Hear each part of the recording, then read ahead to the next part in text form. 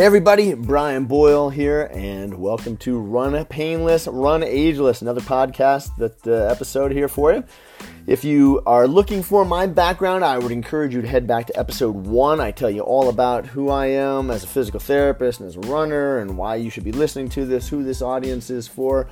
So I encourage you to go back to episode 1 if you haven't. But ideally, this is for that older runner, that runner that is looking for the secret sauce, if you will, to be able to continue running into the sunset, into longevity, and well into old age. And so my goal is to keep you running healthy and happy. You'll never hear me tell you to stop running unless it's an extreme emergency.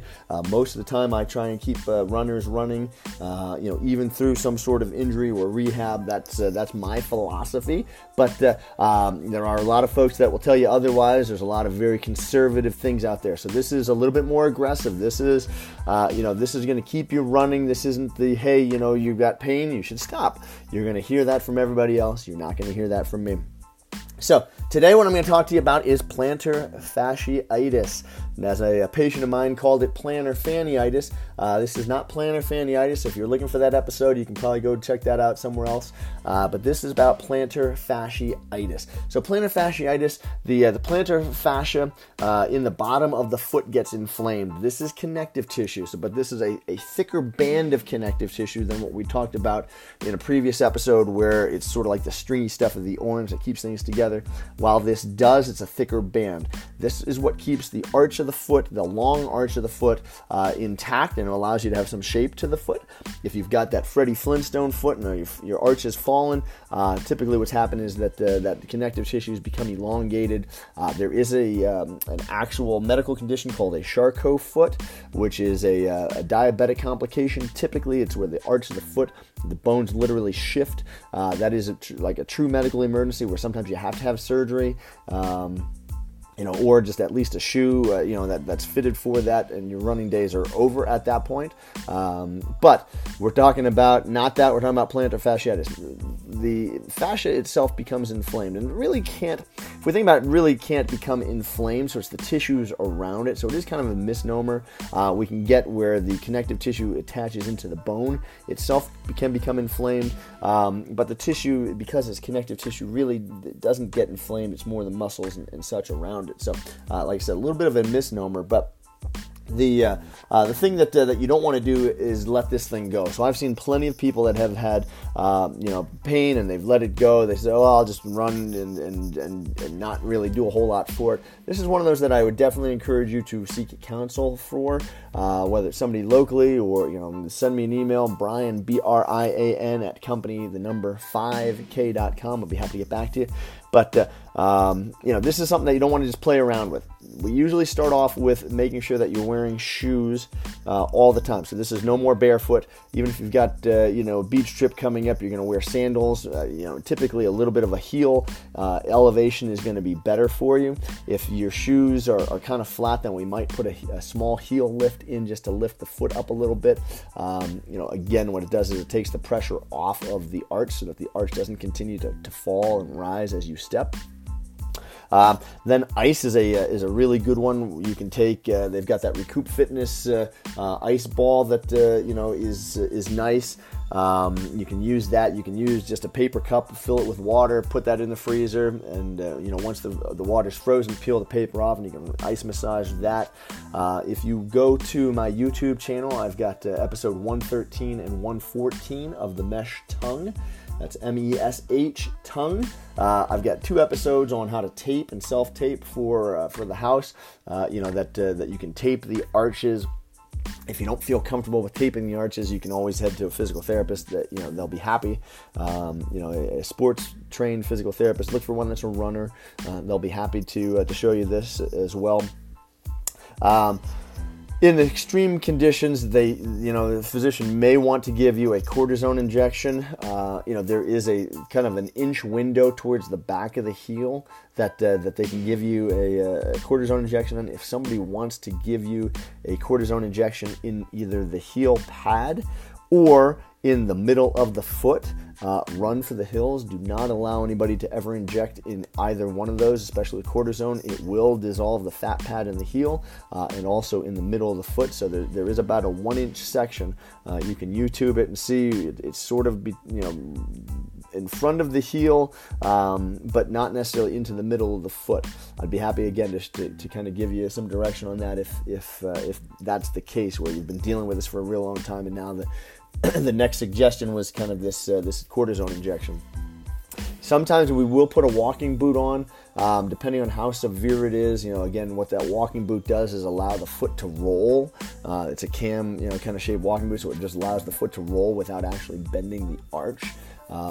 Again, these are the extremes, but if this is something that's just coming on, sometimes changing the shoes if the arch in your shoe isn't good, and remember, always pick running shoes with comfort in mind. Okay, so if you feel like you've got to break in a running shoe, do not buy it.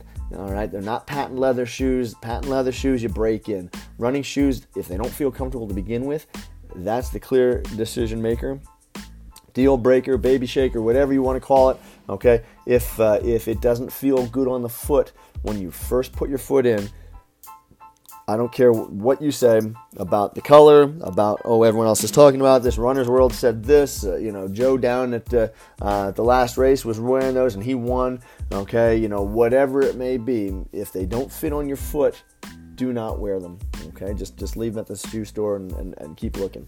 But getting new shoes can help depending on how old the shoe is. With the plantar fasciitis, and then when we think about plantar fasciitis, if it's caught early enough.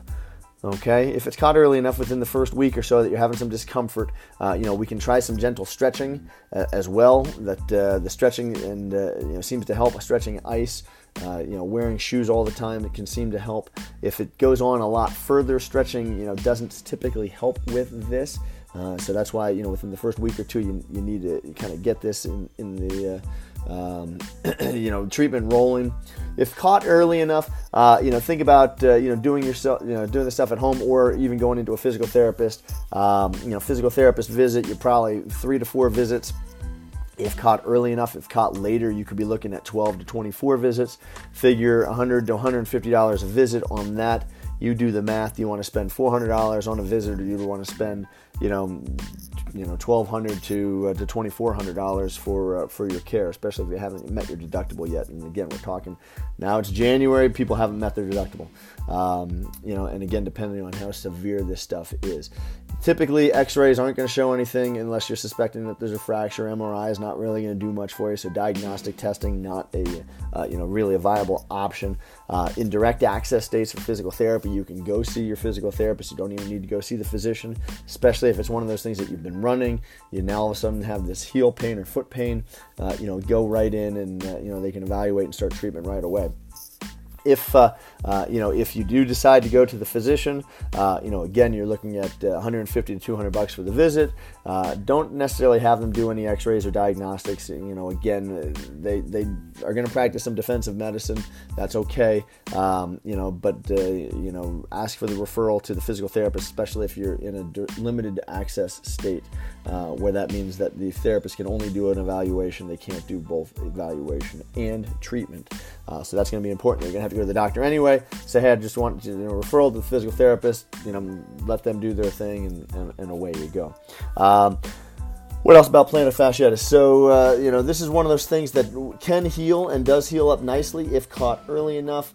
You'll hear the horror stories of folks that have had, pain in their plantar fascia forever and ever, and typically in that regard, it's usually not a plantar fasciitis.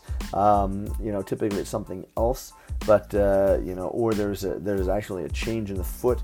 Sometimes an orthotic can help.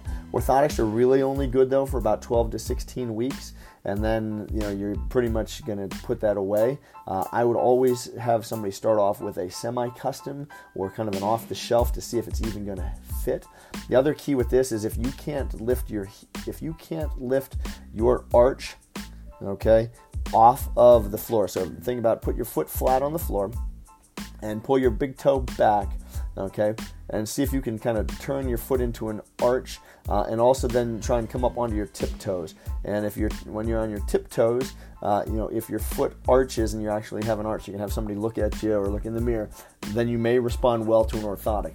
If you can't do either one of those, if you can't have your foot flat on the ground and pull your big toe back and create an arch, or can't lift up on your tiptoes and create an arch that way, probably not going to do well with an orthotic. Okay, it's just the way it is. And at that point, you may need to go to something a little bit more softer, cushioning, just to kind of give you a little bit of support in the foot. But don't let somebody sell you an orthotic for $500 or $600 if you can't do one of those two things with the arch. All right, so that's plantar fasciitis. If you've got questions, again, email me, Brian, Brian, at company5k.com. I'll be happy to get back to you. All right, and at that point, until next time, Brian Boyle signing off. We'll talk to you again soon. All right, take care. Bye.